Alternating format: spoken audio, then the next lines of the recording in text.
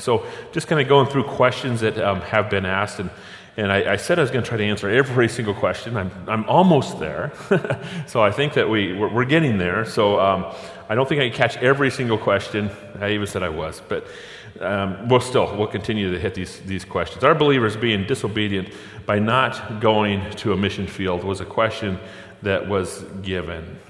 And so what is the answer to that question? I would say yes. You're being entirely disobedient if you're not going to the mission field. But you need to figure out what the mission field is. I mean, what is the mission field?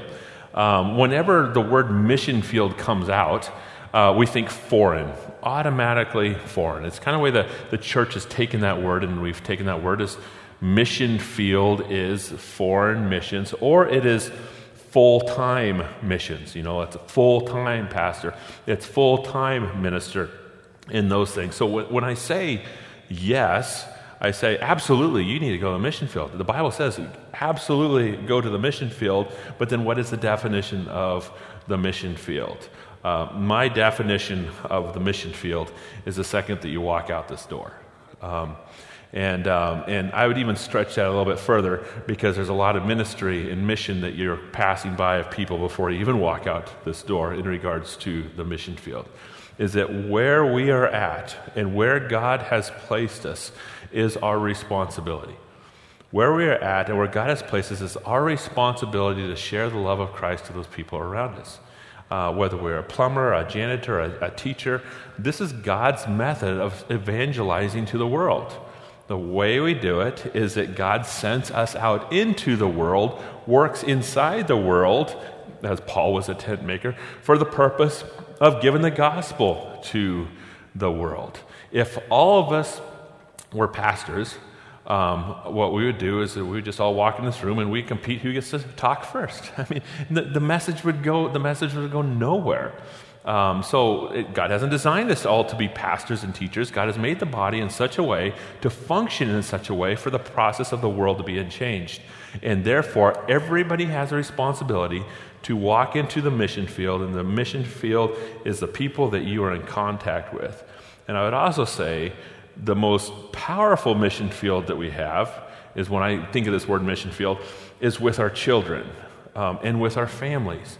Because God has granted us such authority. Authority means power of impact. Authority to our children and such authority to our mates that we can minister in such a way that is going to change our nation because we've changed our family. In fact, I can't even wait until we get into Ephesians chapter 5, and this is going to start in September, where we're going to talk about the believer's family, because we're going to spend September all the way to December on the believer's family. Why? Because the strength of the family is the strength of the nation. And the nation will fall if the families fall. And if you look at all the different countries that are out there, the countries that are a massive poverty, the countries that are destroyed, the countries that are struggling, the countries where the people are abused, is the countries that have not put together what a family is, have not embraced what the family is. So when we look at the mission field, the first mission field is I walk right into my home. And I have such a strong impact on my children, a strong impact on my wife, and therefore, by the way I live in that home is going to determine fruit or lack thereof. And so when it comes to mission field, you're walking out the door, you're walking into the home, you're walking into our job. Mission field is where you're going because you have that message to give it to the world. Now, just to bring it up, what about foreign missions? Should people go on foreign missions? I'd say yes, absolutely people should go on foreign missions. But I'd also say that people should go on foreign missions if they're stirred, pushed, motivated. And this is with God. God is sending people overseas. He put it on my heart, to do every single job that I did. He guided me and directed me as I look at my life. I worked for UPS. I went fishing in Alaska for 3 months. I was a logger, a helicopter logger, where I was a hooker at the bottom of the helicopter, and I did that for 2 years. And then I worked for the state of Oregon for 10 years. So I did all these jobs. And when I look back at all these jobs, I say, God, I think I did all those because of what I'm doing, even right now, training for what I'm doing even right now. So all those jobs were God's sovereign plan that are in my life. Your jobs are God's sovereign plan if you're being obedient to Him in your life. Remember, I talked about the will of God is that, follow the written will, and God will guide you in the providential will. So your job carries power, and that is your specific mission field. Some people are in foreign missions that shouldn't even be in foreign missions because they look at it and say, you know what? I don't really like any jobs on this earth and what I are in America, and what I'd really like to do is I'd really like to do this because, just think of the cost of living over there. Oh my goodness, it's such a lot less. And as a result of the cost of living over there, I think I'll go be a missionary to that field. Hawaii, well, it's not the cost of living, but Hawaii needs missionaries, we're all judged on our motives. We're not judged by our actions. We think that okay, well, Mike's a pastor, therefore he's going to receive a whole bunch of blessings. Well, there's one thing about the blessings that I'm going to get and rewards in heaven is all the blessings that I'm going to get and receive are from my motives, not my work. Why do I do what I do? And so we have to think about that in regards to foreign missions. What are our motives? Is it because God has created me to be there? Is it because God has sent me to be there? Is it because God wants me to be there? Then I would say absolutely go into the foreign mission field because we need them as well. But never look at the jobs or your life as God has this category and this category, and missions and pastorate is like the ultimate category of blessing, and the other jobs are just, semi. No, we have the same gospel for the same purpose. And we're being judged by motives, and are we given it or are we not? And that is the question. So absolutely yes, but I definitely wouldn't go into, I have to go to the foreign mission field, because that's not, I don't think the Bible is there. Number 2, this is an interesting question, and I would also say a difficult question. And I had to think about this one for a while, and I don't even know if I have the right answer, because it's like, oh my goodness, because you look into history and those things. But let's read the question, and you guys might disagree with me or not, but I don't know. How would you answer this question? It says the founders of our nation took up arms to fight against tyranny, and we honor them for that. Would it ever be right to take up arms to restore our nation? If so, how would we know when? The longer we wait, the bigger the task. Which is an interesting question. So the answer that I just came up with, and I just put it there, and we can talk about it, discuss it. We should war with the weapons that are permitted. And people think, what do you mean by that? What I mean by that is that we should be wise. And what I mean by wise is that wisdom is seeing the whole picture, seeing the entire picture that is there and is at stake. And if you look at the entire picture, you do see history of, the Puritans. They actually took up arms. And then you also see, Jonathan Edwards. This time they took up arms, and John Calvin, who has amazing theology, and he had two people that were preaching complete heresies that had a massive influence. And people asked John Calvin, should they die? And you know what John Calvin said? He says, yeah, they should. And he's being criticized to this day for saying that, I can't believe you just allowed people to die. But in his mind, he's thinking, well, these people are spreading a completely different gospel that's changing different eternities. And would God want them to die? Would God not want them to die? And so it's a really difficult question. It's like, well, what do we do? What do we do here? And so the reason why I came up with we should war with the weapons that are permitted is that we have been given the weapon of prayer, which is an extreme, powerful weapon. We have been given the weapon of voting, which is an extreme, powerful weapon. We have been given freedoms in the United States of America. And as we take these freedoms, we should war with those freedoms. And we should move with those freedoms. And we should be aggressive with the freedoms in the context of what our government has granted us and has given to us. And the reason why I would say this is because we're carrying the name of God and we're carrying this gospel. And what happened when the apostles, they were killed, they were martyred, their lives were laid down. But when their lives were laid down, the ministry continued to grow more and more and more, because during that time, they were laying their lives down for the cross, and the ministry was just absolutely exploding, and it was God's strategy for the purpose of literally growing the church. And the government was to the point where, don't kill any more Christians. And the reason why we can't kill any more Christians, because it says that their gospel exists, because they'll lay their life down. So if you kill one Christian, you're going to get 20 more. And you kill another one, you're going to get 100 more. And all of a sudden, these Christians are just multiplying like crazy. And what happens is that's what we see the world take place in the start of the church. It was happening because people were laying their lives down, and they're doing it in the context of using the weapons that were literally permitted. They were not using the sword that was fighting. But in this question, you said, the founders of our nation took up arms to fight against tyranny that takes place. If you look into our nation, they were preachers, they were Christians, they were the ones that says, you know what we need to do? We need to take up arms, because if this nation does not change, you know what's going to take place is for the rest of the time, it's going to be tyranny.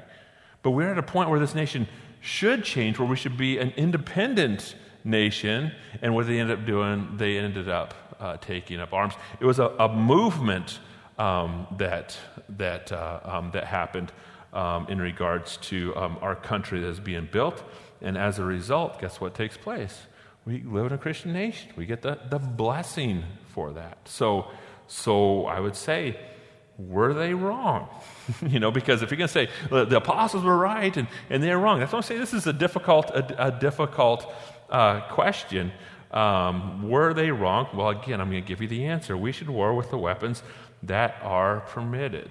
We go back to the Civil War, and in the Civil War, what happens is that slavery was being broken in America. And as slavery was being broken, a lot of people ended up dying. So think of that concept right now.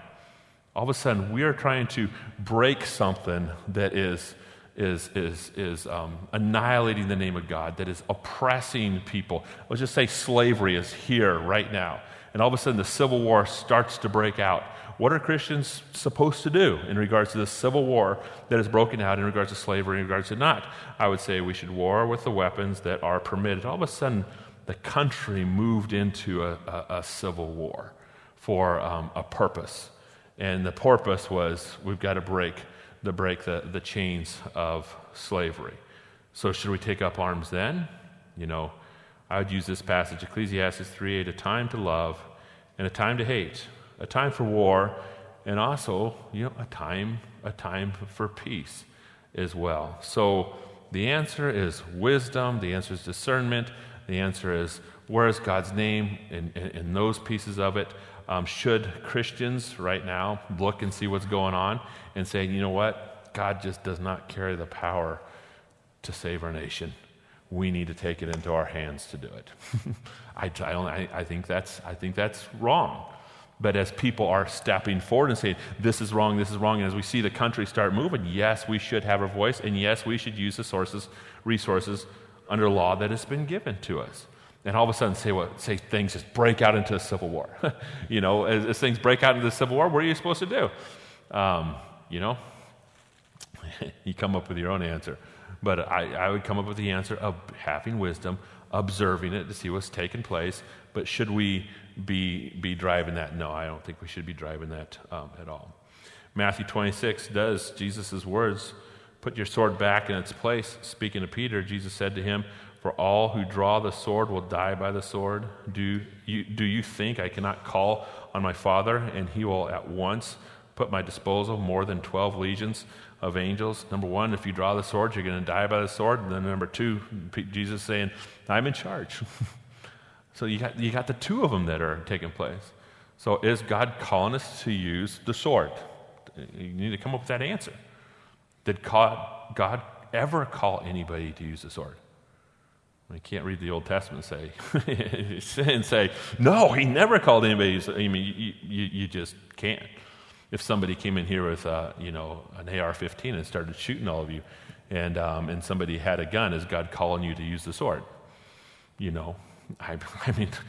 I would say, yes, God's calling you to use the sword, save lives. You see, that's, those are the pieces that we will look at in a question in regards to this. Walk slowly. Have wisdom right now. Use all the weapons that are at our disposal, weapons of prayer, weapons of voting, weapons of love, weapons of the gospel. Use all those weapons that are weapons of calling senators. People have been calling senators in regards to, the things that are being advertised. Use all the weapons at our disposal to get rid of the enemy that is attacking our country, which we know there is an enemy who is attacking our country. So I do want to say again, if you guys have questions, raise your hands. So, oh boy, I knew this topic would bring up questions. So, and maybe I need to go through this piece right here. Remember, there's when it comes to beliefs, doctrines, and teachings and stuff like that. There's 4 Ds. Remember the D? You have discussion, you have debate, you have divide for, and then you have die for.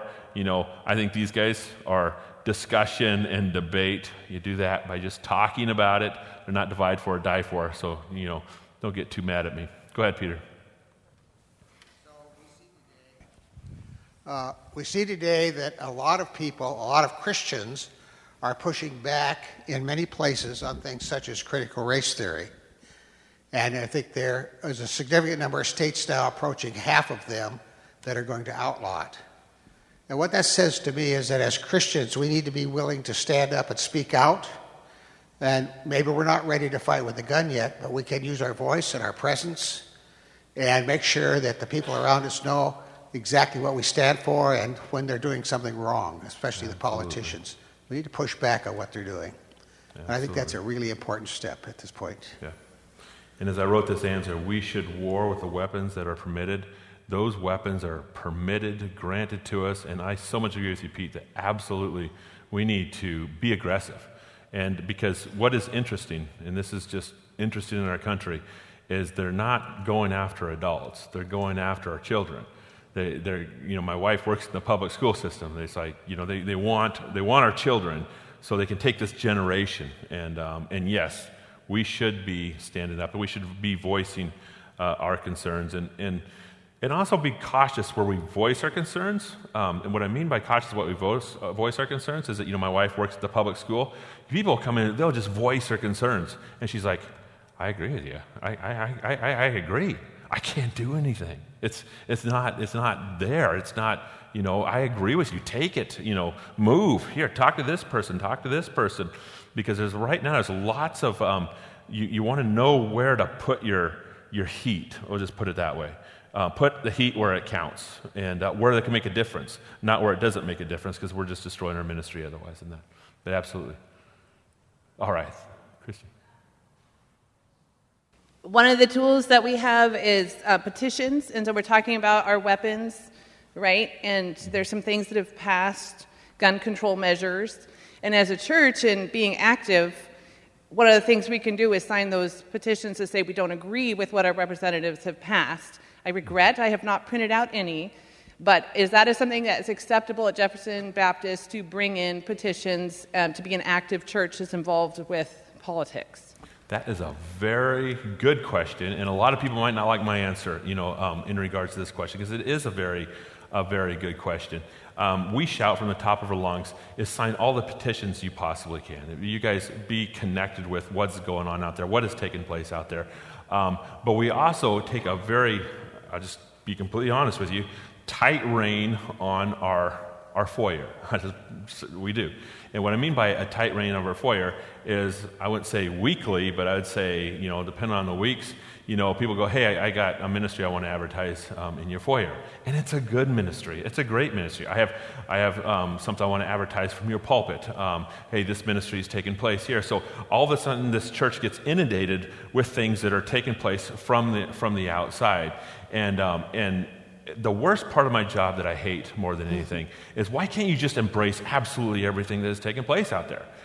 Because people are looking at, okay, there's a lot of people who show up at Jefferson Baptist Church. Let's take that and let's get something done. And so when it comes to petitions, it would be, okay, let's take this and let's get something done. But in the back of our mind, we're thinking, what is allowed and what is not allowed? And whatever is allowed is a direction that we can go and get off track or on a different track really, really fast.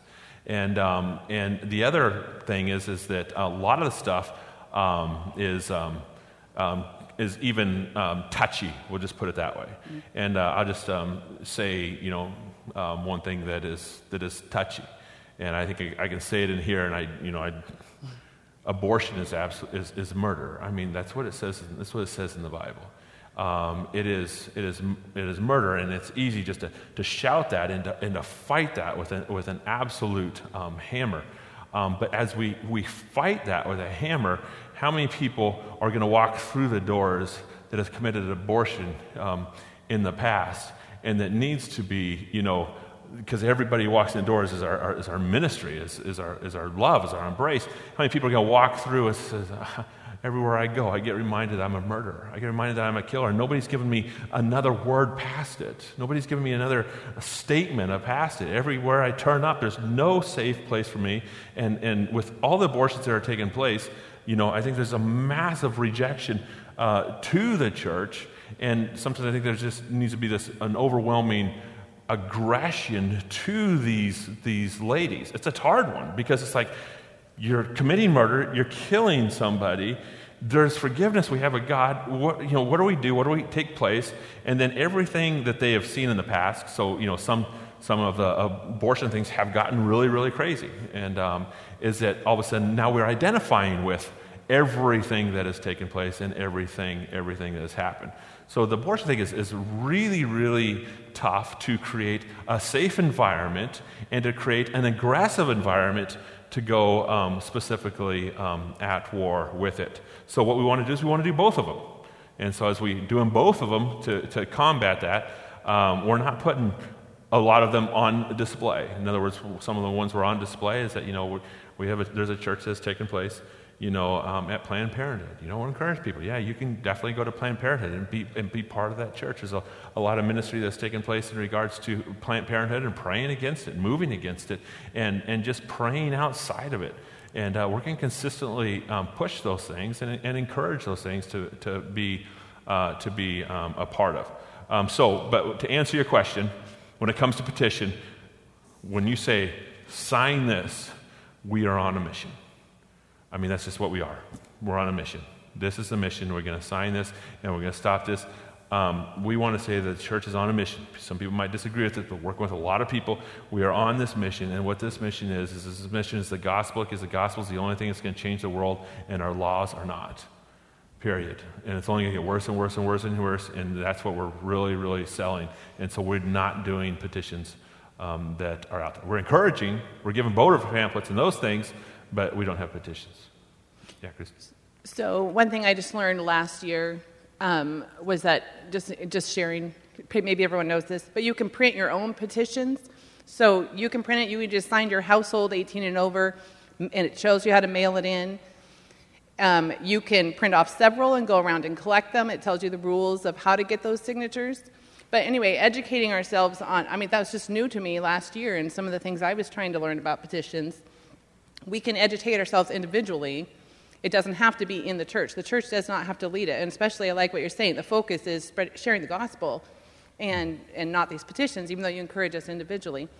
And then the second thing is just a resource. David Barton and Wall Builders Ministry really is encourages you to understand our founders and what our nation was founded on, understanding the Constitution and what our rights are, and as believers and how we can be active. So that there's practical steps and tools that we can do as a Christian in America and how to turn the tide. And so anyway, that's David Barton and Wall Builder Ministries. Absolutely. David Barton and Wall Builder Ministries.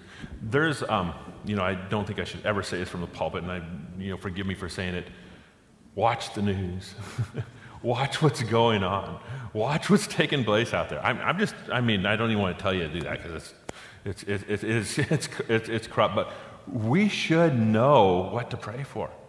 We should know what our kid's up against. We should know the resources that are out there that are educating us in an area that is a direction of petition signing and those things. We should know all that, and we should be aggressively going after it because it's God's world, and we have a gospel. And as we give the gospel, we need to know what we're walking into in regards to the world that we're going into. So absolutely, I completely agree. Grab the resources. Take what you can learn. Know, educate yourself constantly, because the church is the only thing that's going to change the world. And I say the church is going to change the world, but I'll just let you guys know too. This is theology.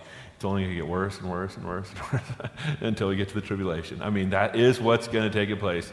And I will tell you that in my mind, and even when I'm preaching the word and the gospel, I've said this before, but it's not to fight against the flow, it's to survive the flow, because when we use all of our means and our resources and we feel like we're still underneath the water, well, we can't break.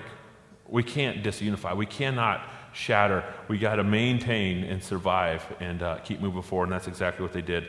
The apostles did in the book of Acts, is they survived the flow. Good topics, difficult topics, but that's just kind of where we're sitting, and aggressive things are going on, and it is very difficult when they go on after our children. And that's why we're going to talk about critical race theory, because I believe it is something that can be talked about from the pulpit, just in regards to what it is offering our children in those things. Here, keep on going. How should a Christian view gun control? I can't believe you guys ask questions like this. How come you guys ask questions like this? Good questions. Actually, they're phenomenal questions. And James 4:1 just says, it's not with the guns. What causes fights and quarrels among you?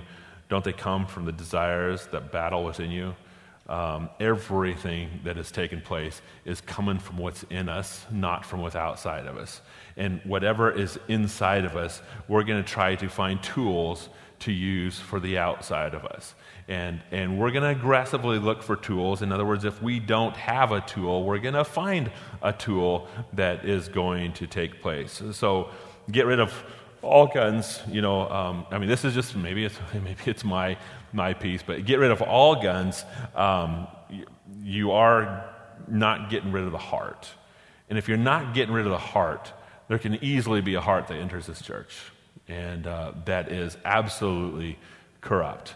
And gun control, and you guys disagree with me if you want, that's okay. But gun control can take more out than even give more life, in regards to the heart that is driving. So yes, it's my opinion, and I will be honest with you that the safest place I feel in is in Jefferson Baptist Church, because I know how many people are packing. I'm sorry, well, it's just where we're at. But just those pieces, and why? It's because we love, and we do. There is a love that takes place there. And then there is nothing in Scripture that says don't defend it. There's nothing in Scripture that says allow it. Let people lay their lives down for no meaning or purpose, whatsoever. So that's my take on it, is that the battle is within, and it's with absolutely everybody that has something burning within, and those things are coming to the surface off of mass shootings that take place. Get rid of all guns. It's just not going to fix the heart. It's just not going to fix the heart. What is going to fix the heart, though? Oh my, we know something that will. The gospel would fix the heart. That's why we consistently preach it. Feel free again to ask questions. I appreciate you guys raising your hands during the last pieces of it. So just to see if hands go. Oh, we do have questions that are taking place here.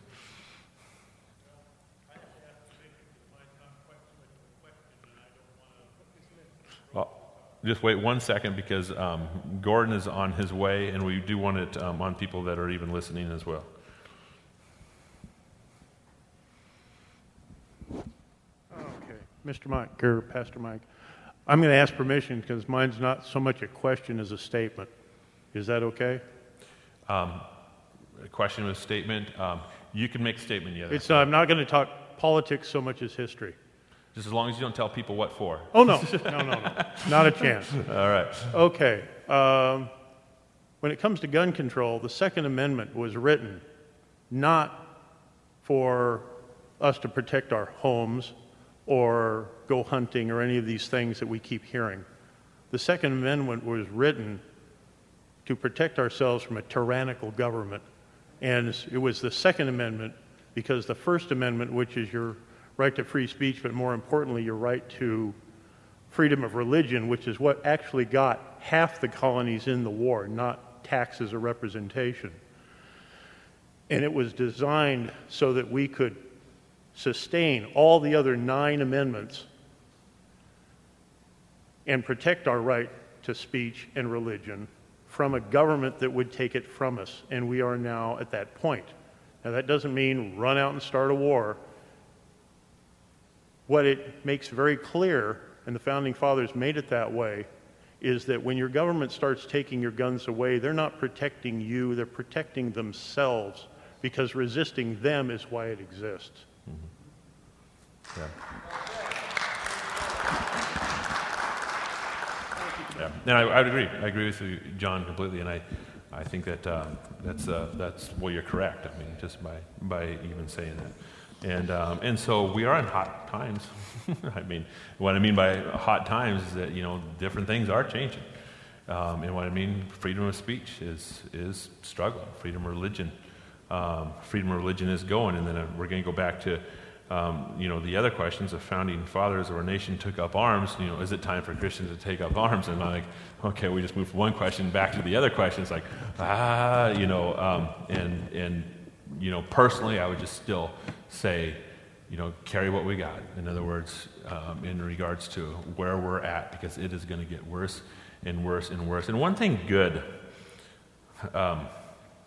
about evil, and I would say evil in government, I'll just say it, is that evil collapses. Because what evil does is evil fights. As soon as you back off, you're not the object. Evil goes inside house and starts fighting, and then all of a sudden it starts collapses. It starts getting destroyed, within. And I would definitely be praying towards those regards. I think there's a lot of, and I'm going with my mind and those things, but there's a lot of. There's a majority out there that just hangs on to the biblical principles that our country was founded on. I think that's why the aggression to go after our children is so big, because there's just not enough to change America yet. And that's why I think they're going after our children. And I think that's where we really do need to make sure that we're fighting for the rights of our children, and that's those pieces of it. So yeah, absolutely, use wisdom, in regards to that. What are we going to do? How are we going to do it? And I also said that, in regards to we should war with the weapons that we permitted, all of a sudden religious freedom is gone. So all of a sudden freedom of speech is gone. And civil war all of a sudden rises. As a civil war rises, where we're all going to war, literally right now, what I'm going to say, hey guys, just go into cover. Just hide. Don't do anything. I wouldn't say that, to the church. I'd say, we should war with the weapons that are permitted, that are taking place as our country's in. And I'd say that very, very lightly. So, lightly in the sense of use your conscience, but I wouldn't condemn anybody that says, now's the time. Divorce, separation. And I guess, I just want to make, because this is thick conversations. And thick talking, and of course it's going to go on the web, so they're probably going to take it, take it to wherever they want to go with it. But I don't think that a Christian force is the drive of a revolt. That the Christian force should revolt. It did not bring the church to rise and to fight, to use the weapons that are not granted. I just don't believe that's the drive of the church. That's the mission of the church. That's the push of the church. I believe that the drive and the mission and the push of the church is again at the center of that gospel message. And then John gives us so many warnings that you're going to have to take a bullet for it. I mean, you're going to have to be willing to die for this gospel message. That's why every step, we don't know the answer. We just have to make decisions every step of the way and use massive, massive wisdom in regards to everything that we have at our disposal. All right, really quickly, divorce separation. The comment was just given. What do you think about divorce and separation? And I just kind of put some things down to just give us the view of the topic in regards to marriage. What's the problem? I just put down, as a result of sin, marriage will struggle. We see the annihilation of relationships in Genesis chapter 3. As soon as sin entered the world, relationship with God and man was what? Broken. Relationship with man and women was broken. Relationship with man or women and Satan was even broken. It's just an annihilation of relationships.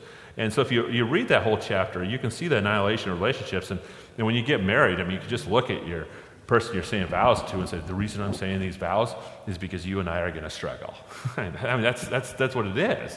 I mean, sin has entered the world. You and I are going to struggle. But in the process of struggling, I want you to know that we'll be better.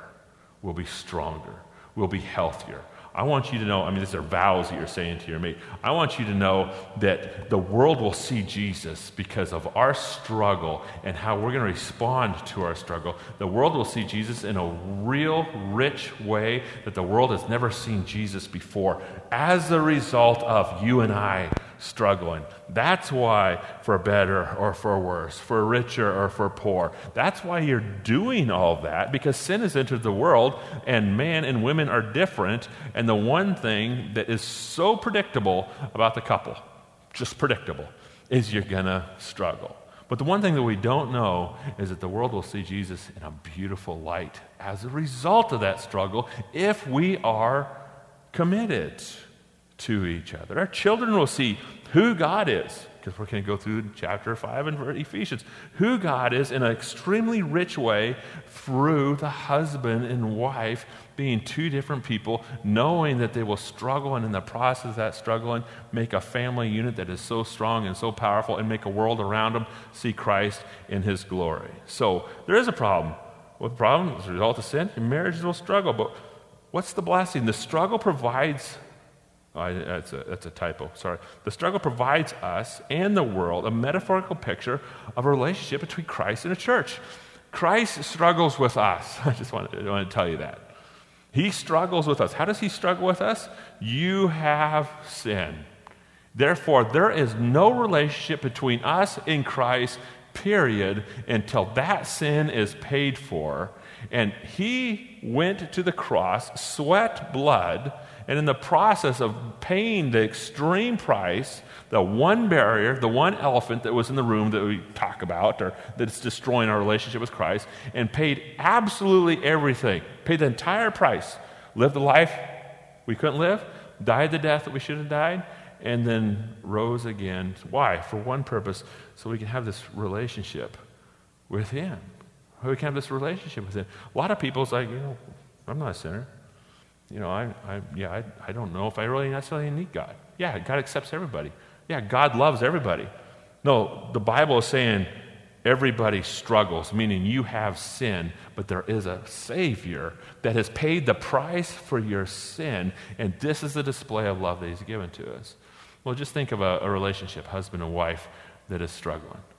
And say the husband doesn't really need to forgive. In other words, he had a right not to forgive this one. This one, the wife did something that's absolutely horrific. He could keep that burden for the rest of his life and probably be justified in doing it.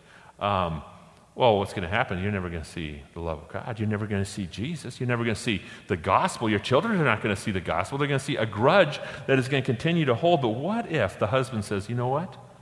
This is what is done. But because Christ did this for me, I'm going to do it for you.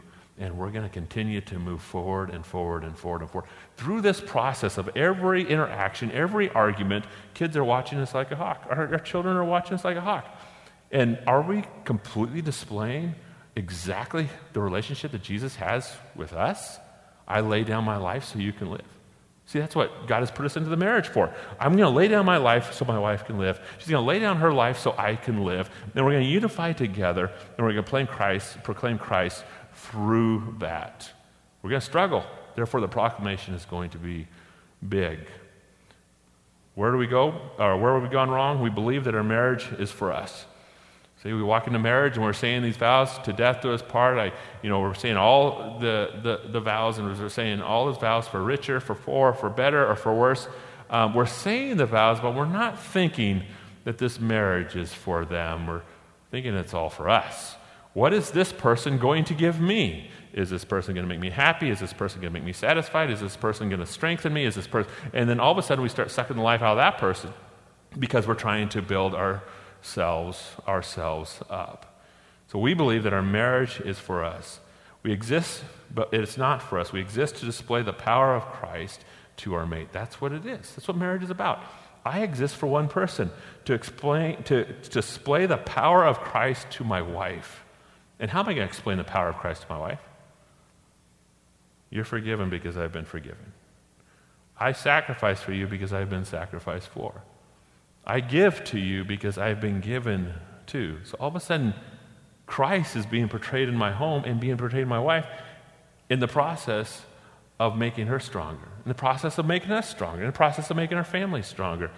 We said, I'll never forget the sermon that was given at my, and it wasn't even a sermon, it was just challenges, but at my wedding, the pastor is Dr. Herb Anderson, and he says 3 things, 3 G's: God, gifts, and goals. God, gifts, and goals. Make sure that you put God in the center. Know that your wife is a gift. And then set goals together for ministry. Those things were given to us.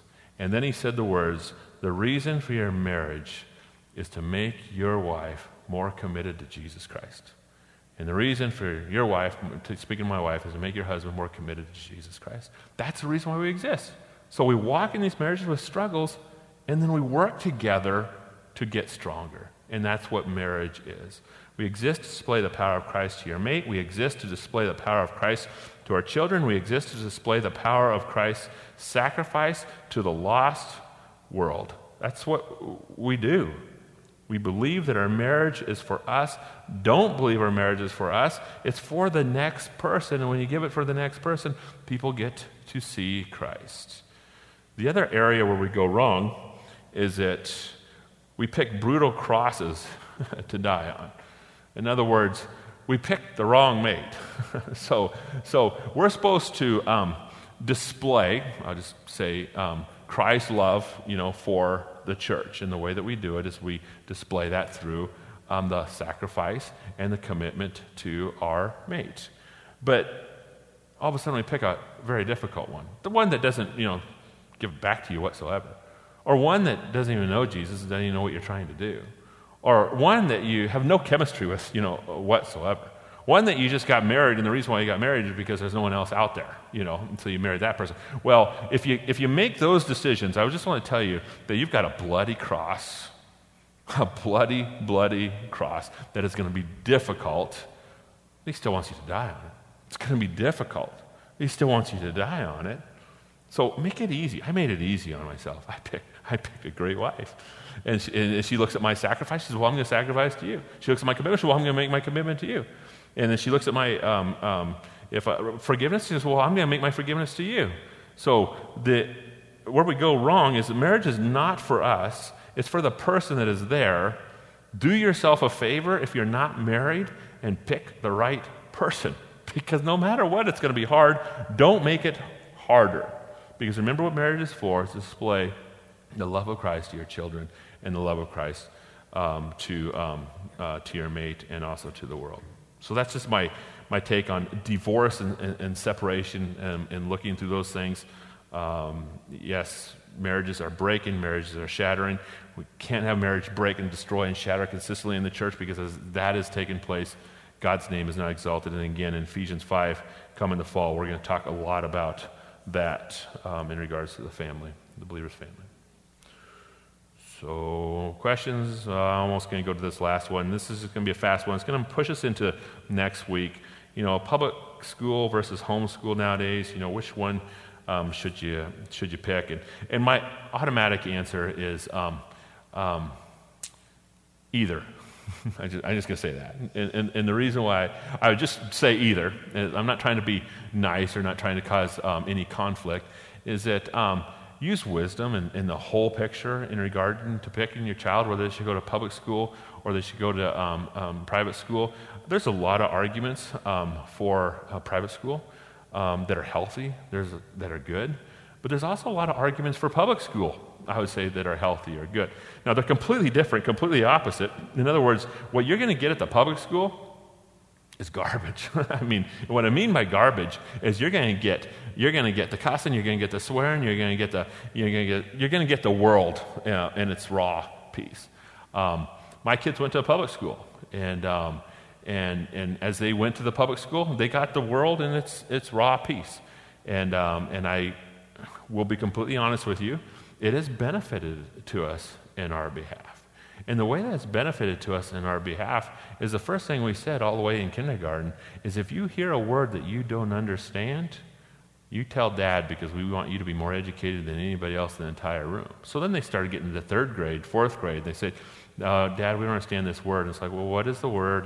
They'd tell us the word, and then we'd educate them. So our sex education was easy. And we started as soon as they heard the words. And when they hear the words, then we started working with it. And then we got to educate them in a great way to say, well, this is what the world says, and this is what the Bible says. This is what's going on. This is why that person's saying it. And then we would completely educate them to the point. It gave us so much freedom to talk, to the point where they'd walk into their public schools and say, all you guys are cussing and everything. I'm not cussing, but I know what all the words mean. And I know what is God's design in the process. So it actually was a teaching tool. And then they come back, okay, I'm not saying critical race theory it hit them because it hasn't hit them, it just went into the school, but my guess is they'd come back and say, okay, Dad, let's talk about this. Mom, let's talk about this. So really what takes place is not necessarily the school that is going to make or break, and I'm not going to say in all situations or circumstances, but it is the involvement of the parent. The involvement of the parent is absolutely extreme. And the involvement of the parent can still take place in the public school and takes place in the private school. So yes, that is the core issue. That is the massive core issue. What are we going to do as a parent? Because the parent actually carries a lot of power in your child from 5 years old to 11 years old. Then they're handed to peers. So those times are so rich. And we knew those times were rich because we studied it. So we were obsessive with our kids during those times. And as a result, I wouldn't look back and say, well, I wish I sent my kids to private school. But that's just me. You might look back and say, well, I wish I did send our kids to private school. But, that's why you just make decisions on this. And I just want to say something that's really interesting is that the Mormons, did you know that the Mormons don't have any private schools at all? The Mormons don't have any private schools, and the reason why is because they indoctrinate their kids so much, going to seminary 5 days a week before school starts to take place, to change the public school. That's what their mission is, which was really interesting to me. So that's why I would say, no, we should pull out of public school. I wouldn't say that. I would say, and I'm not trying to say Mormons are wonderful. That's the wrong statement. But we need Christians in the public school too, and we need Christian teachers in the public school. My wife, being the principal, she's happy that she can hire all Christians for science. She just, can do that. She has the power to do that. She doesn't know they're Christians, and she doesn't ask that they're Christians. But she just hires the people that walk in the door, and when the people walk in the door, it seems like it comes up after a while, and it's like, oh my goodness, you are a Christian. I don't know how she sees it, but it does work. So we can't just, throw our public schools away, but also a parent gets to make a decision, and either one, I would say, off of wisdom would be good, can be acceptable. So, okay? Looking at the time, 11:15, we're going to dismiss. Next week we will talk about critical race theory. Yes, study up on it, read on it, and see what is being taught in the schools. And we're going to talk a little bit more about the schools next week as well.